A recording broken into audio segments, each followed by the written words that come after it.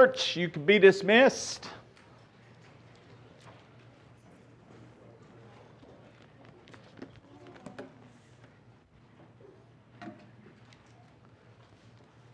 So, I guess if I did this when I was singing, I could be a masked singer. Oh, I know who watches the show. Okay, I'm going to take this thing off for now. My spitting distance is about right there, so y'all could be in trouble. But anyway. Good morning, gang. Good to see you guys. I tell you, our overflow is as full as the front room. It's good to see y'all in the back. I like that. Take your Bibles this morning and let's go to Haggai. Haggai. That's where we're going. Haggai. Haggai, as some of you refer to it. Haggai.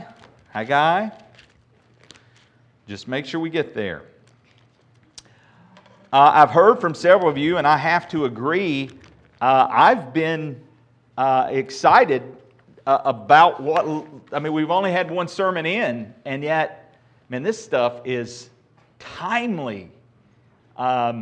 It just encourages my heart as a pastor when we're transitioning from one study into a new one. There's always that, I always ask you guys to be praying for the Lord to lead us into that next book study.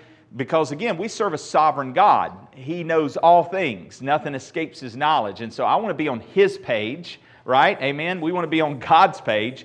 And so in praying, where do we go? Where do we go? And then, again, who goes to Haggai?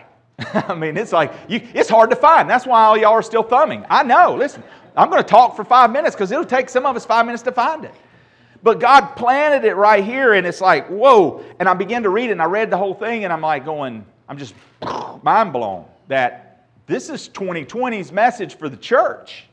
This is where we are at Community Baptist. This is the message that we need. And so I've been excited. My own personal study's been challenging because obviously, it steps on my toes first. It deals with my heart first. My meditation, God deals with me in these things as I'm processing, as I'm praying, and I trust that you are praying for your pastor as he sorts through the Word of God to rightly divide the Word of God to bring it to you guys. And so I pray it's doing the same in your heart, but I've just been encouraged and excited about it.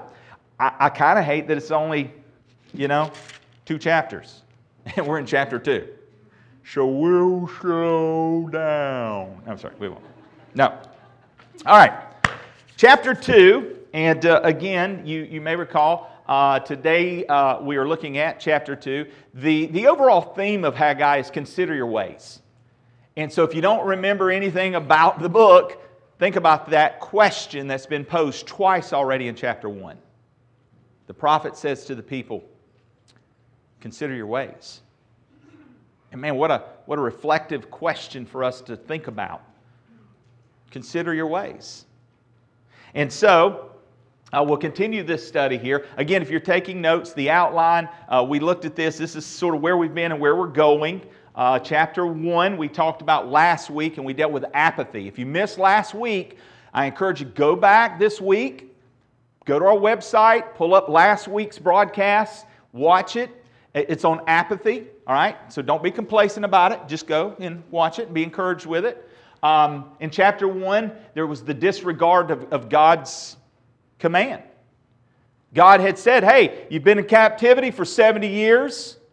I worked in the hearts of kings and turned them like a river. And Darius overthrows, and the Persians have overthrown the Babylonians. And so Cyrus makes this decree, and the people come back. He sets them free. He says, go back to your homeland, and gives them the instructions to go back and build your temple and build your city. And they got back into their homeland, and they started well 2 years in. And you can see this back in Ezra and also Zechariah. You can look there and see some of these things that are playing out, Nehemiah. And so they start well.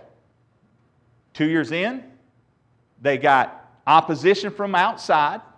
All right? There's always going to be opposition outside, church. Right? We expect that, right? We expect opposition outside. You remember in Nehemiah when we went through that study? Tobiah and Sanballat, Remember those two guys? I was telling somebody the other day in my discipleship class, I said, they remind me of like two Disney characters. Because, there's always this big guy bully, and there's like some little, Chihuahua dog that's with him. Yeah, what he said, yeah. That kind of thing. And that's what Sanballat and Tobiah are like. What was the name? Somebody named them. It was from Beauty and the Beast. What was the two guys? And his little sidekick. Anyway, y'all know what I'm talking about. Isn't that right, Barnett? Or was it a different name? Who did we say it was? You don't remember. He's not even wanting to play. I understand, buddy. But anyway, you see these characters played out. Well, guys, they got these characters in Scripture, right? Sanballat, Tobiah, they're mocking. Hey, look at their building, man. I bet if even a fox ran up on it, it'd fall down and collapse. Good one. So then you get opposition inside.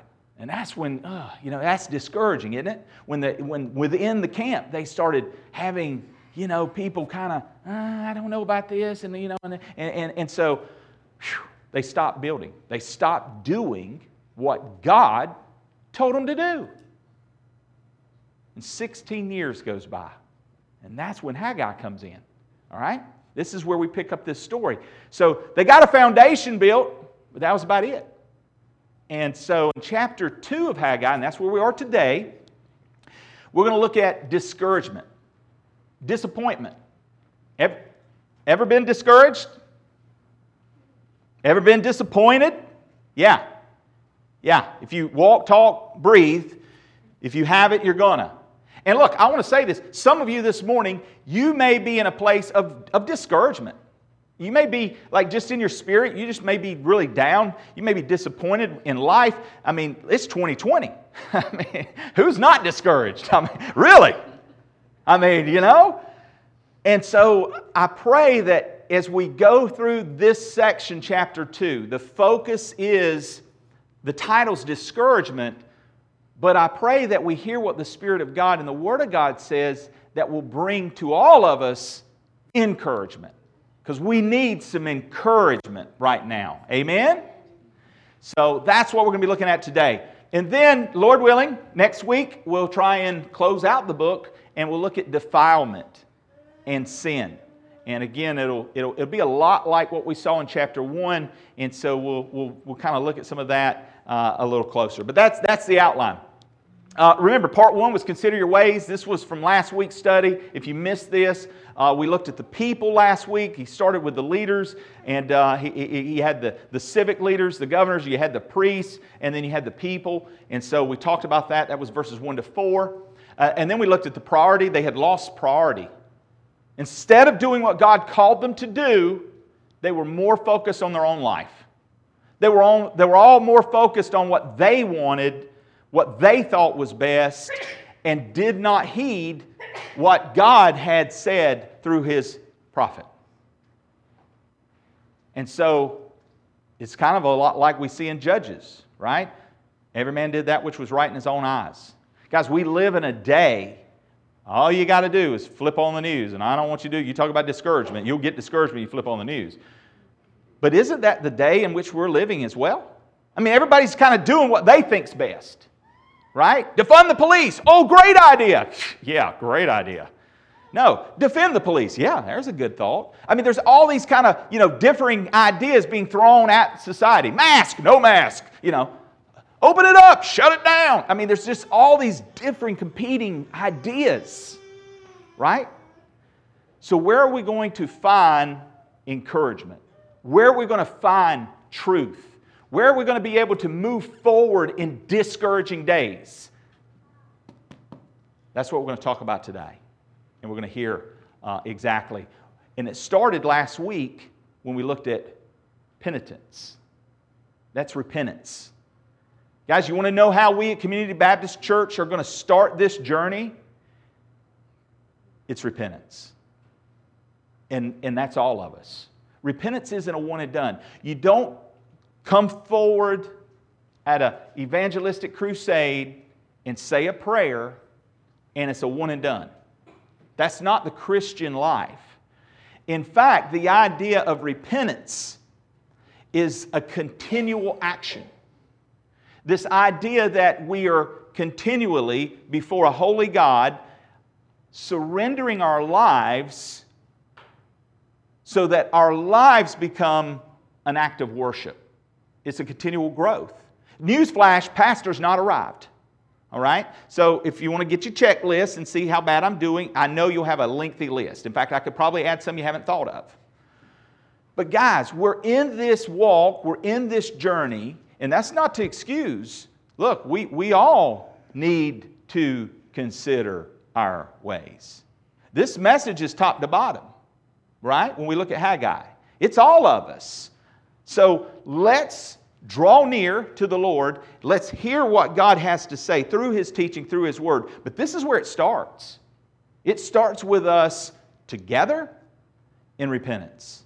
And so that's where we pick up today. Notice, if you would, in reading of the Word of God in chapter 2 of Haggai, verse 1. In the 7th month of the 21st of the month, the word of the Lord came by Haggai, the prophet, saying, Speak now to Zerubbabel, the son of Shealtiel, governor of Judah, and to Joshua, the son of Jehozadak, the high priest, and to the remnant of the people, saying, Who is left among you who saw this temple in its former glory? And how do you see it now? In comparison with it, is this not in your eyes as nothing? Yet now, be strong, Zerubbabel. Be strong, Zerubbabel, says the Lord, and be strong, Joshua, son of Jehozadak, the high priest, and be strong, all you people of the land, says the Lord, and work. For I am with you, says the Lord of hosts. According to the word that I covenanted with you when you came out of Egypt, so my Spirit remains among you. Do not fear. For thus says the Lord of hosts, once more, it is a little while, I will shake heaven and earth, the sea and dry land, and I will shake all nations, and they shall come to the desire of all nations. And I will fill this temple with glory, says the Lord of hosts. The silver is mine, the gold is mine, says the Lord of hosts. The glory of this latter temple shall be greater than the former, says the Lord of hosts. And in this place I will give peace, says the Lord of hosts. Father, I pray this morning for the teaching and preaching of your word. Lord, that I will simply be a vessel, clean, a conduit of your grace, that your Holy Spirit would use me today to encourage our hearts in a day of discouragement. May the Spirit make known His truth, and may we respond in faithful obedience. And we give you the praise in Jesus' name. Amen. The people are discouraged. The people of this time are discouraged. Now, why? We just finished chapter 1. Things were going great. They were repentant. After 16 years of not working on the temple, they have now repented. And they get back to work, man, and they are just diligent working on this temple. So about almost 2 months, let's see. Well, we'll look at the date. The past, we're looking at here in verses 1 through 3. Okay, he's going to reflect. The writer's going to kind of take them on a trip down memory lane. Some of us like to live down memory lane, right? Oh, I remember when. Well, that's what they're going to kind of explore here. We're going to talk about the past. And maybe some of that discouragement is rooted in your past. I'm just saying. We're going to look at the present, verses 4 to 5. All right? And then we're going to look at the future in verses 6 through 9. Real simplistic outline, but this covers all the bases here in this first section of chapter 2. So, the past. October 17th, 520, verse 1. We know this. We talked about this last week. Remember the first date. Anybody remember the first date in chapter 1? By the way, his messages start with noting the date, right? And so Haggai has about 4 messages here. He starts this one with in chapter 2 with the second message to God's people. What was the first date? Anybody remember? August 29th. This message is what? Yeah, y'all can read. Thank you. It's my birthday. No, not 520. I'm not that old. Thanks for playing. What's the significance about this date? So again, I'm not good at math, but if it was August 29th, October 17th, it's about a month and a half, right? Month and 3 weeks, right? That's significant because, again, we see a very short amount of time that there was repentance and they've been working. But what else do we know about this date? This is why it's important. God's Word even focuses in on the details. Well, to find this out, we've got to go to Leviticus. Now, I've put it up here for you. Let's follow along if you don't want to turn there. But we find out in Leviticus 23, 39, 44, there's something going on in October 17, 520, a commemoration. But what's it about? Well, it says here, also on the 15th day of the 7th month, when you have gathered in the fruit of the land, you shall keep the feast of the Lord for 7 days. On the first day there shall be a Sabbath rest, and on the 8th day a Sabbath rest. And you shall take for yourselves on the first day the fruit of beautiful trees, branches of palm trees, the boughs of leafy trees, and willows of the brook, and you shall rejoice before the Lord your God for 7 days. You shall keep it as a feast to the Lord for 7 days in the year. It shall be a statute forever in your generations. You shall celebrate it in the 7th month. You shall dwell in booths for 7 days. All who are native Israelites shall dwell in booths, that your generations may know that I made the children of Israel dwell in booths when I brought them out of the land of Egypt. I am the Lord your God. So Moses declared to the children of Israel the feasts of the Lord. So, this is a significant date because it's the last day of the Feast of Booths, the Feast of Tabernacles, the Sukkot, right? So they're celebrating. They're supposed to be. They're gathering in the crops. This is supposed to be a festival time. By the way, Haggai's name is Festive. Interesting. But, little side note, trivia for later. But they're supposed to be celebrating. Why the discouragement? Well, what do we know so far in Haggai? What's been going on for 16 years? Pockets with holes in them. I just can't seem to get ahead. I make money and I lose it. Drought. What happens when there's drought, farmers? Do we have a lot of produce? No, absolutely not. So when you take into consideration where these people are and all this is happening, and yet they're supposed to be bringing in all these things there's not a lot to bring in. It's slim pickings. That's kind of easy to be discouraged when you think about it. Right? And so these people, no doubt, kind of, we've been working hard. We've gotten back to it. And I'm sure the rains come, and I'm sure they've got a little bit more than they maybe have in previous years. But it's the last day of the Feast of Tabernacles. Last day of celebration. And we just read how they're supposed to be looking at that day. We've looked at the Word of God in what should be the attitude of the heart in this.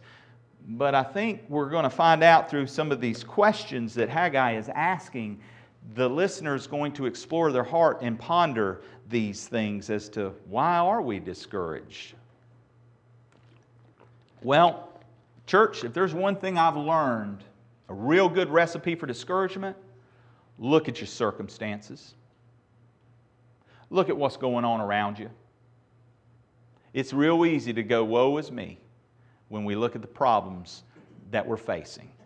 Right? They're no different. They're given for us as an example. So let's find out what happened here. Verses 1 through 3. So we know it's October 17th, 520. The word of the Lord's come to Haggai the prophet. He's speaking to Zerubbabel. He's the governor. He's speaking to Joshua. He's the high priest. And there's a remnant of the people who still have repented and following the Lord. He's speaking to them. And the message originally is directed to the leaders, but it includes the remnant. All right? And this is important.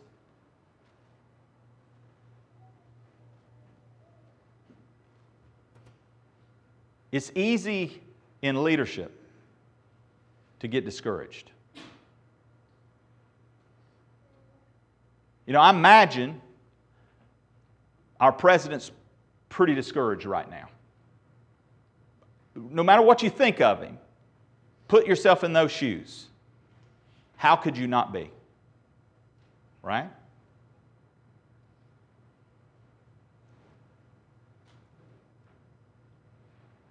When we see the message that's being brought and who it's brought to first, I think we need to explore that in our own understanding. Because when leadership gets discouraged, that can have an effect upon everyone. Right? That can affect the morale of the whole team. And so, he starts there. Zerubbabel, Joshua, be strong. Be encouraged. I'm with you. Notice the questions that are asked. Because see, God knows. God knows everything. He knows the heart. He knows why they're just. It's a festival week. Woohoo! Blowing the what's it called? The shofar. Shofar. I've got it right. Woo! You know, they're supposed to be playing some funky music. Okay. You know, they're out there with their tambourines and they're supposed to be. But I just picture that. It's a mixed bag of chips, right? It is. The young people are all about it, man. Yes. Look at the temple. Woo, woo. And yet, here's the questions. Here's the question. Who's left among you who saw this temple in its former glory? Now think with me for a second. Let's all jump in the time machine. And we're back there and we're hovering. Ooh, look, let's land. And we see the temple that they've been working on for a month and a half, right? With very little resources. Oh, wow, you put a palm branch there. Interesting. I don't know. What was the previous temple like? Solomon built the previous temple. The wisest man to ever walk the earth, the richest man. I mean, in all of its glory, this Solomon's temple was amazing. It's been destroyed, guys. Babylonian captivity, they've come through, they've decimated. In fact, go back and see what, King Hezekiah showing off, hey, look here, we got some gold, some nice stuff from the Israelites, And again, we even know in AD 70, later on after this, after Zerubbabel's temple, after Herod the Great's temple, who restores a pretty beautiful temple, eventually in AD 70, when they come through, the Romans destroy it, and they, as Jesus said would happen, prophesied, not a stone will be left unturned. Why? Because all the gold was melting down in between the cracks of the rock, and so they wanted to get the gold, so they pried all the rocks off to get to the gold. There's no gold here, guys. And if there is, it's very minimal. This is puny, all right? This is a lean-to, all right? Anyway, so he asked that question. So he asked the older generation. By the way, let me go back to that for a second. Who's left among you saw the temple in its former glory? You know what he's saying here? Hear me, seniors. Hear me, seniors. You remember what it used to be like in the church. You remember how People in America used to, even if they didn't believe in God, you remember there was reverence, there was respect for people. A criminal even had respect for the household of God. He wouldn't dare break in a church. Oh, remember those days, right? It's easy, if we're not careful, to live in the past. Now, I'm not going to name any names, but oftentimes part of my responsibility as a pastor is to go do visits. And a lot of times I understand it. Look, especially in the cases of some shut-ins, all they have are those memories to some extent, right, of what it was like to be together. But man, I've heard so many Glory Day stories of community, all right? And I love hearing them, all right? I had no idea Glenn Lanning was an all-star softball player, but I hear people talk about it, Dean Hightower still looks the same as he did when he's 16. That's obvious for everybody. But some things don't change. But oftentimes what we end up doing is we reminisce in those past stories. And that's what's happening here, guys. How do I know that? Everybody go with me over to Ezra. Ezra chapter 3. Ezra chapter 3. And if you look in Ezra chapter 3, and let's begin our reading in the second half there of verse 11. Ezra 3, second half of verse 11. Then all the people shouted with a great shout when they praised the Lord, because of the foundation of the house of the Lord was laid. But many of the priests and Levites and heads of the fathers' houses, old men who had seen the first temple, they had seen the first temple. They wept with a loud voice when the foundations of this temple was laid before their eyes. Yet many shouted aloud for joy, so that the people could not discern the noise of the shout of joy from the noise of the weeping of the people. For the people shouted with a loud shout, and the sound was heard afar off. Now, guys, the foundation was laid in Ezra's day, and the same result. Okay? You've got some people who, they remember what the temple looked like in all its glory. And now they're looking at this lean-to, and they're grieved. They're discouraged.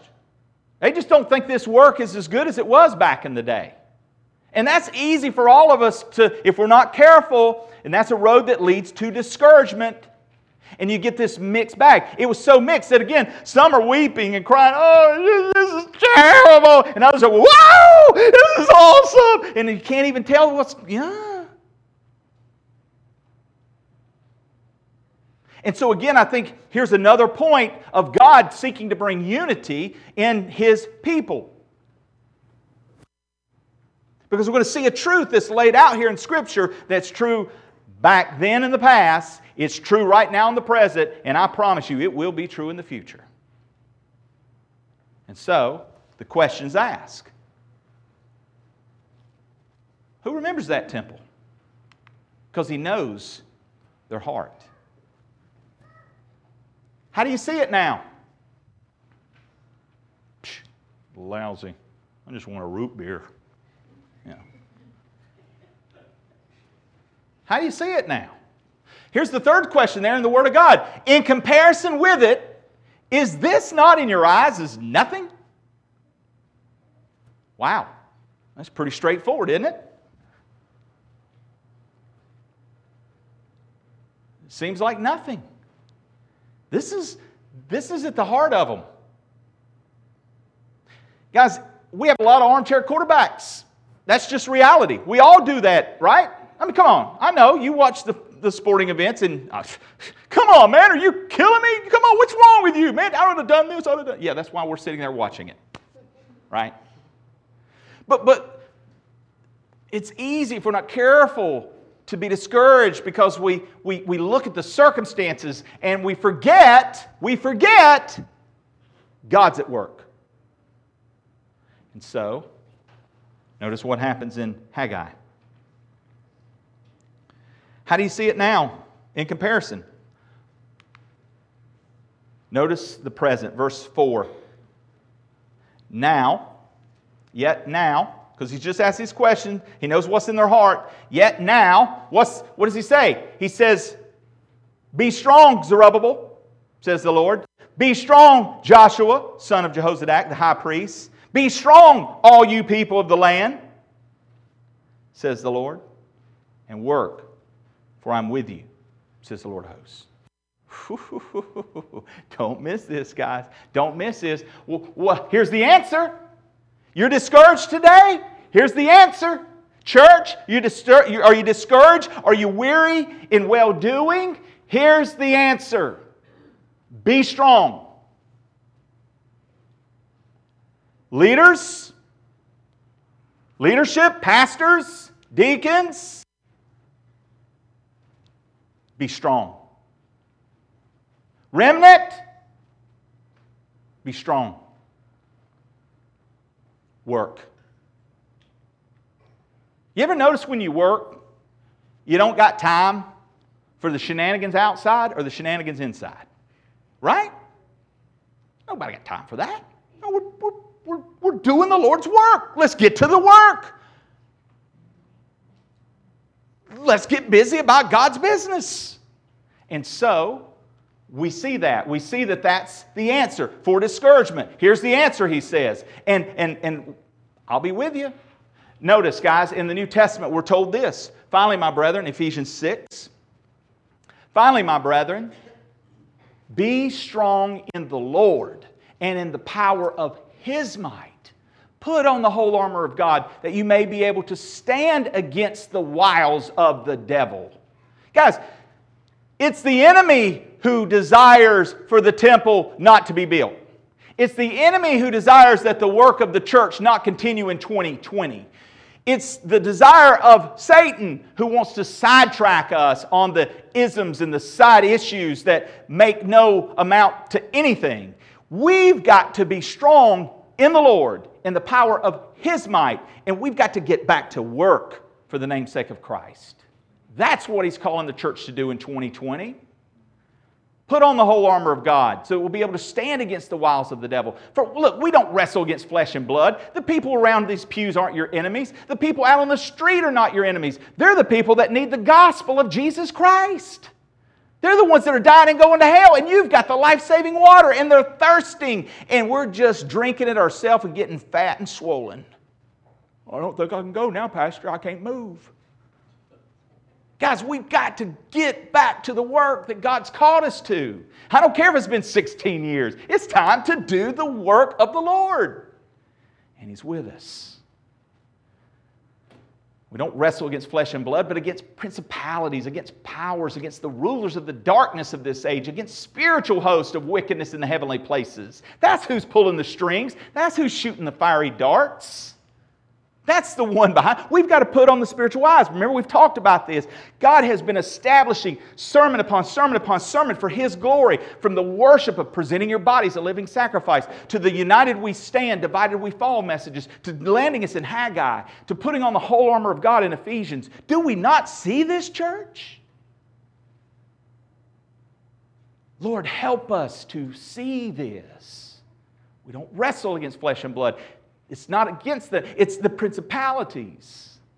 He goes on, therefore, what do we need to do? We need to take up the whole armor of God, that you may be able to withstand in the evil day. And having done all to stand, stand therefore, having girded your waist with truth, having put on the breastplate of righteousness, and having shod your feet with the preparation of the gospel of peace. Above all, taking the shield of faith with which you will be able to quench all the fiery darts of the wicked one. You want to know how to quench these attacks? Shield of faith. Faith comes from hearing, and hearing from the Word of God. Guys, if we do not know the Word of God in our day and age, you are prime suspect number one. You will be destroyed. Those fiery darts are going to rain down on your life like you would not believe, and we will not be able to stand. We have got to saturate our soul in the Word of God. This is what brings repentance. When we camp out in the Word of God, when we abide in Christ and His Word abides in us, that strengthens us for the battle.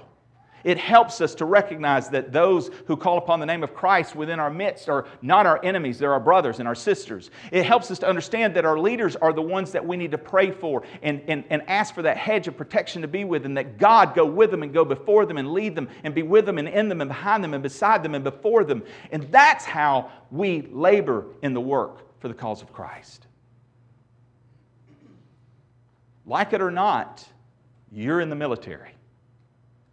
And in the military, just like in the military, there's rank and there's order. And God does things decently and in order.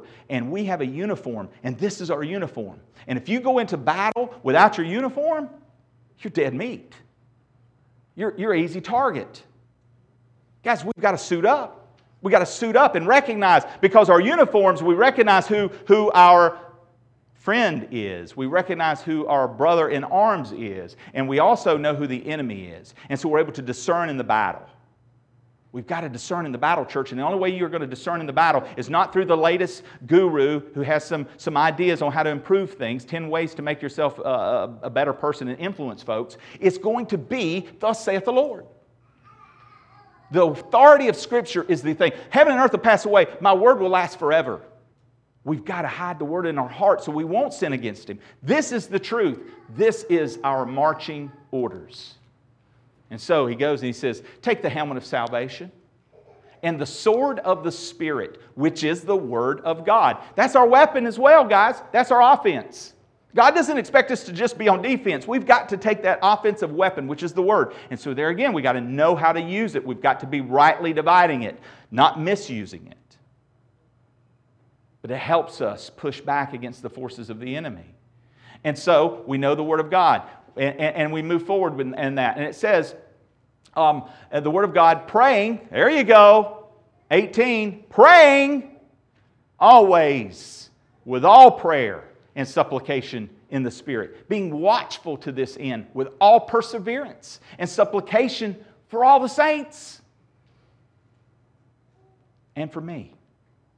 See, Paul wasn't afraid to ask for prayer as a minister of the gospel, as a leader out front. He knew, guys, I'm not too ashamed to ask you, pray, please, pray.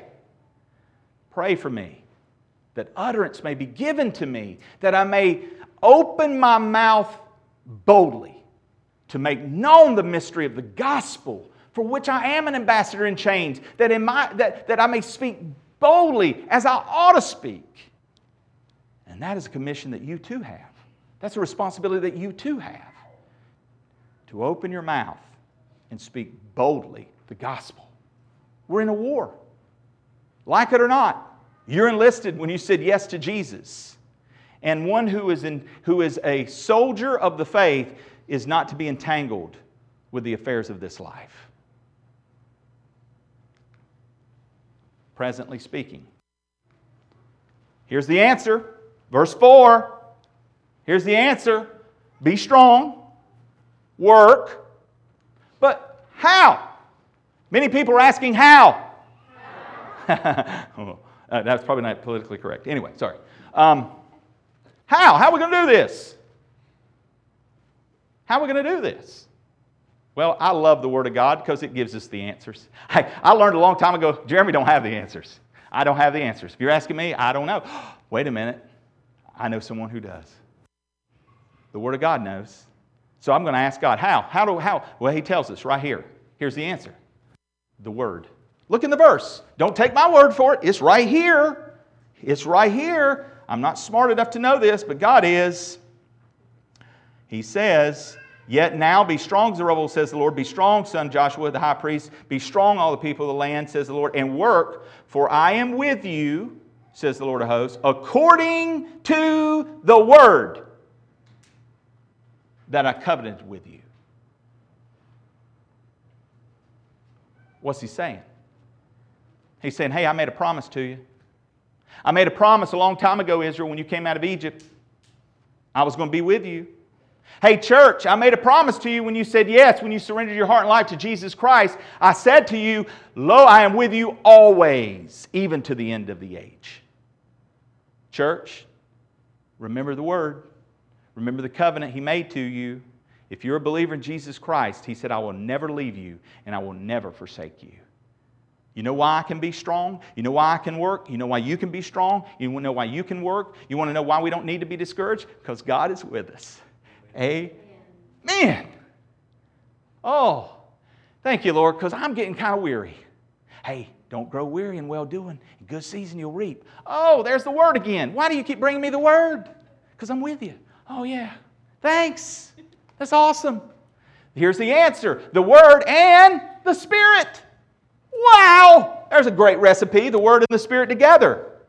Those who one day, right, God's desiring those who worship Him, how will they worship Him? In spirit and in truth. Man, there seems to be a pattern here. I'm not a smart guy, but I'm picking up through the Scriptures. There's a pattern here. Notice what He says. He says, according to the word that I covenanted with you when you came out of Egypt, so my Spirit remains among you. Do not fear. Oh, you might want to circle that one, highlight that one. Do not fear. Church, do not fear. God is with you. Do not be discouraged. Do not let the enemy without or the enemy within. There's no need to fear. God is with us. And presently speaking, it's true. And in the past, when He brought them out of Egypt, it was true. It's true today, and it will be true tomorrow. My Spirit remains among you. Do not fear. So here's what, again, God's saying. Hey, I know you're discouraged. I know you're looking back at the good old days and the glory days, and you're kind of thinking, oh, I wish I could go back. No. Look, I was with you then. I'm with you now. He's trying to drive home a point. Let's see what that point is. Let's look to the future. Verses 6 through 9. Same thing that saw them through in the past is the same thing that's going to help them through in the present. It's the same thing that's going to help them in the future. Notice what happens. Verse 6. For thus says the Lord. Oh, there it is again. Thus says the Lord. I pay attention. Thus says the Lord of hosts. Once more, in a little while. What does that mean? Well, it is true that with God, day is like 1,000 years. All right, so he's outside of time. In a little while, I will shake heaven and earth, the sea and dry land, and I will shake all nations, and they shall come to the desire of all nations. And I will fill this temple with glory, says the Lord of hosts. The silver is mine, the gold is mine, says the Lord of hosts. The glory of this latter temple shall be greater than the former, says the Lord of hosts. And in this place I will give peace, says the Lord of hosts. So, here's what we find. Thus says the Lord. In a little while, God intends to move in the future in judgment. Guys, God is still going to move in the future in judgment. I think He's moving in the present in judgment. I think that's how God has always worked. As we look through the Old Testament Scripture and the New Testament Scripture, we see the judgment of God oftentimes. And sometimes God removes His hand and allows people to do that which is right in their own eyes. Read Romans 1, see what happens there. That's a form of judgment. And we see people doing and pursuing what they want. I don't want to do and pursue what I want. That's a fleshly appetite. I know what my flesh has brought me, 25 years of it. I don't want that fleshly appetite. I want a spiritual appetite. I want what God wants. I want to feed on that. So notice what happens here in the future. He says, I'm going to shake the heaven. He says, I'm going to shake the earth. He says, I'm going to shake the sea. He says, I'm going to shake the dry land. He says, I'm going to shake all nations. Now, what's going on here? What's he talking about? What's he referencing here? Well, notice the result. Notice the result of all this shaking. A whole lot of shaking going on. Yeah, you knew that was coming, didn't you? No, the King of Kings is going to do the shaking. That's going to be some serious shaking, right? So notice the result. They shall come to the desire of all nations. Now this is where it gets a little muddy. You might want to underline this one. what does this phrase mean? Now, just to be very clear and transparent, there are multiple views on what this phrase means. A lot of it's going to depend upon your eschatology. Eschatology is a fancy word that simply means how's it going to play out in the end time. Eschatology is about the end times. So depending upon your view of the end times may affect how you interpret this phrase. Doctrine matters, people. We don't, some things can be secondary and we can debate and discuss. We don't need to divide over. That's fine. But sometimes we need to clamp down, dig it out, because doctrine matters. But I just want to be upfront, so I'm going to give us a few views here, all right? And we'll process this. They shall come to the desire of all nations. Here's some of the different views on this passage. Some say, hey, Jesus went into the temple at the first coming. God sees all the temples as one, by the way, right? He doesn't. We kind of label them: Solomon's temple, Zerubbabel's temple, Herod the Great's temple. There'll be a temple in the tribulation period. There'll be a temple in the millennial kingdom. This is how man kind of sorts things out, right? Well, regardless of how you view that, what was the point of the temple? It was a dwelling place for God amongst men, right? Don't forget that. Hang on to that thought, because we'll come back to that thought. By the way, in the New Testament, who's the temple? We're the temple, right? Not one made with fleshly hands. We're the temple. As believers, the Spirit of God dwells within us. The presence of God is with me in this temple. Interesting. Hang on to that. All right? So, here's another one. The world's waiting on Jesus' return. Hey, the desires of all the nation. The whole nation wants peace, man. The world is blowing up right now. What do they want more than anything? They want peace. Oh, their longing, their desire for all the nations is that the Messiah would come. Even world religions are looking for, quote unquote, their Messiah. Hey, the world is primed for the Messiah. So when Jesus is returning, hey, that's the desire of all the nations. His glory is going to return and fill the earth. Whoa, whoa, whoa, whoa, whoa. Wait a minute. The eschatological view of Community Baptist Church is that there's going to come a seeming Messiah. Revelation, first white horse. And his name is Antichrist. Now, this is a pretty important difference. They will say in that day, peace, peace, but there will be no peace. He will set himself up as a ruler. The kings of the earth will surrender their headship to him, and they will unite under his leadership. And there'll be a one-world government and a one-world religion. This is the eschatological view of Community Baptist Church. Now, this has very serious implications. Because if the desire of all the nations is peace, there's going to be one that's going to seemingly offer them peace. And then he's going to go into that temple and reveal himself to be the Antichrist. And literally, you know what's going to break loose on the earth. Well, what about the tribulation temple? Right? Who's coming first offering false peace? That's the Antichrist. Well, maybe it's the millennial temple. Maybe that's what Haggai's talking about here when he talks about this desire of all the nations and the glory of the latter is going to fill. Maybe that's what he's referencing. All right. Let me tie this together. The better translation, and some of your translations may read this way, and I will shake all nations so that the treasures of all nations shall come in, and I will fill this house with glory, says the Lord of hosts.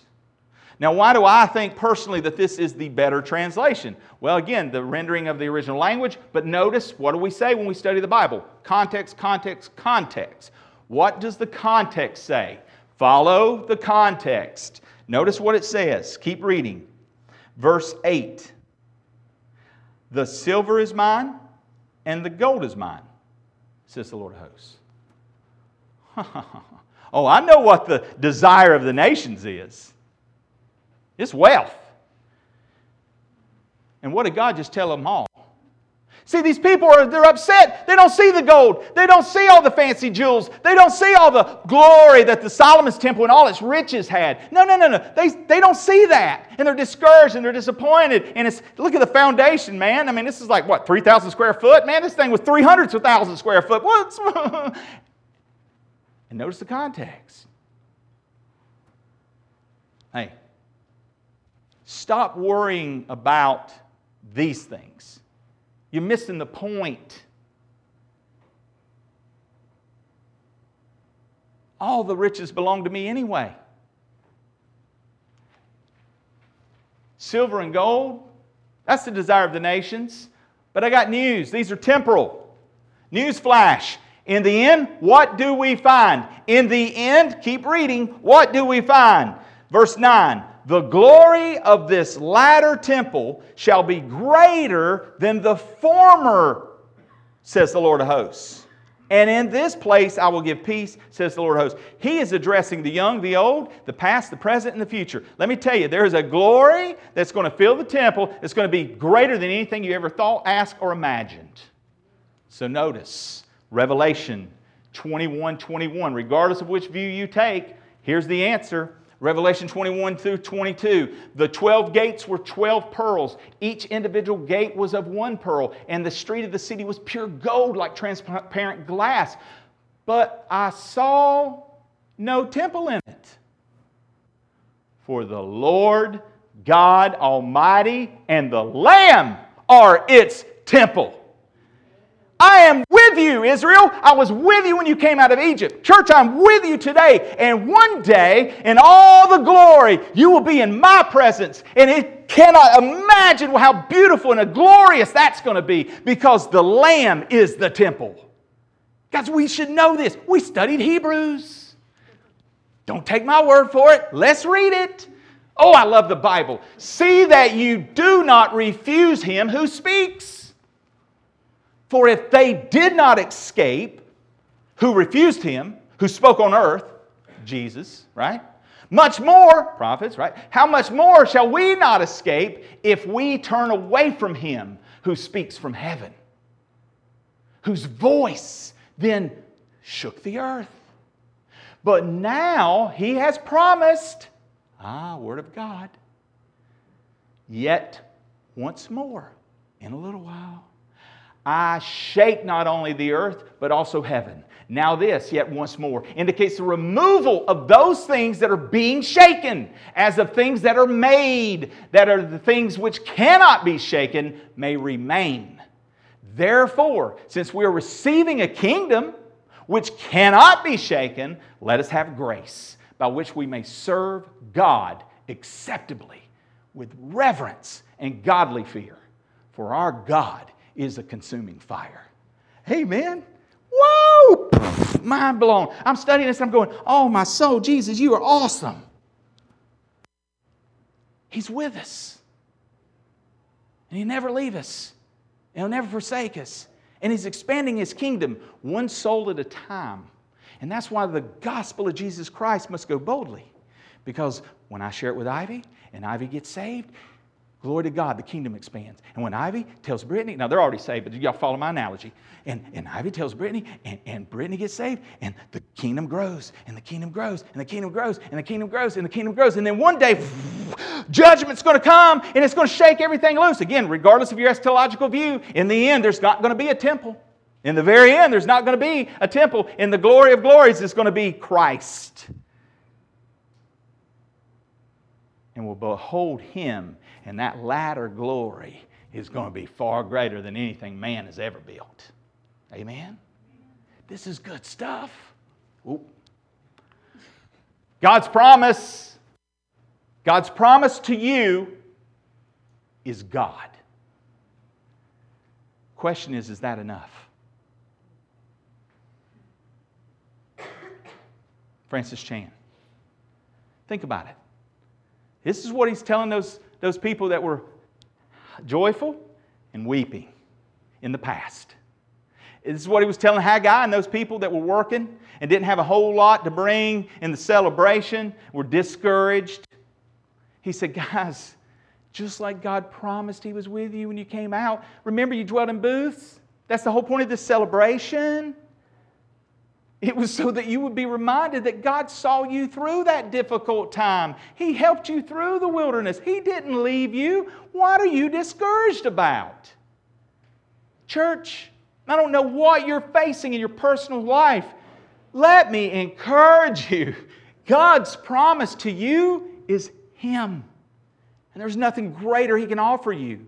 To offer you anything less than Him is worthless.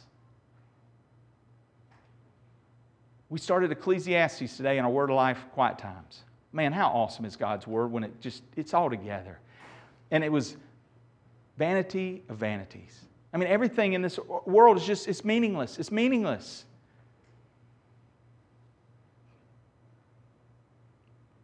God is worthy. And He promises He's with you. You've got to answer the question, is that enough? Or is my heart's desire to seek after other things? And that's what the people of Haggai's day had been doing. They were focused on their paneled houses. Yeah, they had repented. Yeah, they were working diligently, but they were getting discouraged in the work. Guys, I know we get discouraged in the work. I realize that. I understand that. Listen, if anybody understands that, it's a pastor who's been laboring without a sabbatical for 20-some years. We get it. But there's work to be done. And I don't do it in my strength, and you don't do it in your strength either. God's with us. Here's the conclusion. I want to tell you a story about wee Bobby. Little wee Bobby. Anybody ever heard of little wee Bobby? Well, let me tell you about little wee Bobby. He was a young man. Had a very great role in the country of South Africa. But his story started further north of the equator than Cape Town is south. It was in Scotland. Scotland is where we find the story of little wee Bobby. An old village pastor was questioned by the deacons of his church. Why had there not been any growth in the church? There weren't any new members. It didn't appear that the ministry was doing a whole lot. It seemed the work of the church was going backwards. And maybe at best it had just stalled and was at a standstill. They were about to dismiss the pastor and call a new one. The deacon said to the old pastor, "No one's come to Christ through your ministry in the past year." His reply, "Yeah, it's been a lean year. But what about wee Bobby?" The deacons had forgotten about the young lad who had come to Christ that year. Wee Bobby was from a poor but devout Christian family. Sometime after his conversion, there was a mission meeting in that village church. An offering was taken, and when the offering basket came to wee Bobby, he told the usher to put it on the floor. "I have nothing to give to God but myself." And so saying, stepped into the basket with his bare feet.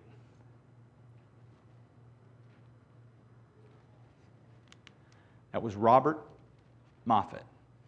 Bobby Moffat. Little wee Bobby. Scottish pioneer missionary to South Africa for over 50 years. He opened mission stations in the interior. He translated the Bible into the language of the Buchanas and wrote 2 missionary books on South Africa, Labors and Scenes in South Africa and Rivers of Water in a Dry Place. His oldest daughter, Mary, married David Livingstone. Guys, you get discouraged? You get weary? Don't give up. There's wee Bobbies waiting to hear the gospel of Jesus Christ.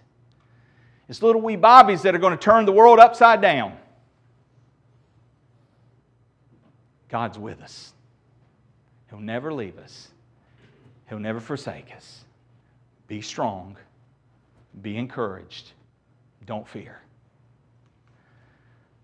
Don't be discouraged in what may seem like is not much. Remain true to the work God has called us to. You have all of God. Does He have all of you? Let's pray. Father, I am humbled and reminded of Your truth.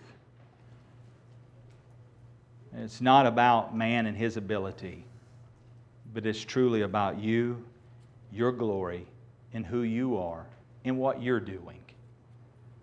Lord, we want to be a part of that. And I know it can get discouraging when we're laboring for the temple, if you will, the household of faith. As we understand in the New Testament, we work for the cause of Christ. We're not building a building.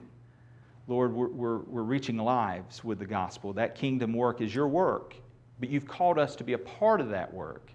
And You've given us all different roles and different responsibilities, Lord. And the desire is, from leadership all the way through, that we each do our part. Lord, help us to understand that. Help us to work together in unity. Help us to continue to faithfully serve, knowing that You're with us. What a powerful reminder.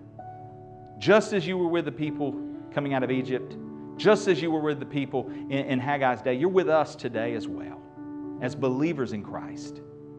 And Lord, You promised to be with us no matter what should come, no matter what the future holds. We belong to You. And that's a kingdom that cannot be shaken. And so, Lord, no matter what should happen around us, though kingdoms rise and kingdoms fall, Yours will stand forever. And one day, Lord, we'll look and behold Your glory, because You're worthy. Worthy is the Lamb. May our lives be living testimonies. Lord, forgive us when we fail. Remember our framework. But Lord, let us turn to You daily, surrendering our lives completely. That's true repentance. Lord, continue to chip away at the rough edges. Continue to mold us into the image of Christ. And Lord, stir the Spirit within all of us that will be faithful in obedience, because that always brings blessing. And Lord, we thank You. We thank You most importantly for the gospel of Jesus Christ, by which we know we can be saved, to know that we can be forgiven. And Lord, my prayer is if anyone watching or anyone here today has never turned from their sin and cried out to Jesus Christ to save their soul, Lord, let them right now in this moment just look to You and say, God, forgive me of my sin. I know I've sinned against You. And I realize Jesus Christ is who He claimed to be. He's God incarnate. He's God in the flesh. And I know He came and lived a sinless life. He's perfect. And I realize He died on the cross for my sin. Lord, I'm a sinner. Take my sin. And by faith, Lord, may they receive Your righteousness that Christ provides through His death, His burial, and His resurrection. May they have certainty in the hope that Christ said, whosoever shall call upon His name shall be saved. If in this moment right now, Lord, the Spirit of God is drawing them to a place of surrender, if Christ, the Spirit of Christ is drawing them to repentance and faith in Christ, You said You will not turn them away. You will not cast them out. And so, Lord, help them to understand that You love them with an everlasting love. May they surrender their heart and life to Jesus Christ in this moment. And Lord, give them that encouragement moving forward, that You're with them. You're with them always. Thank You for this truth, and thank You for this church family. Lord, may we continue to move forward for Christ, and we'll give You the praise. In Jesus' name, amen. Don't forget your care groups tonight. Several of them over here. Teenagers, my house is bring a friend night. If you don't have a friend, kidnap one. Bring them. Just saying. Right. We hope to see you at our group 6 o'clock. And so I'm not going to stand in the back and greet you guys, but just know I gave you a virtual hug. We love you. Have a good evening. Thank you.